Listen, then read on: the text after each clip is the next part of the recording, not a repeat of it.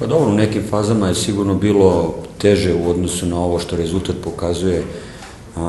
Mislim da smo u velikom delu susreta bili dominantni i da smo zaslužili da pobedimo.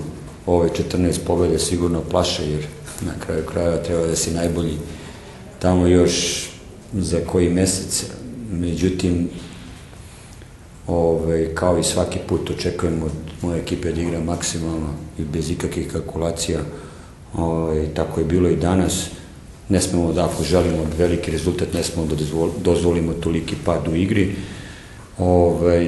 Međutim, sve u svemu rezultatom i velikim delom igre mogu da budem zadovoljan. Another tough game.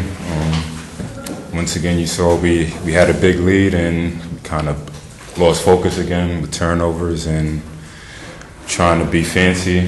But in the end, we made plays and made shots, got some stops, and we opened the game in the fourth quarter.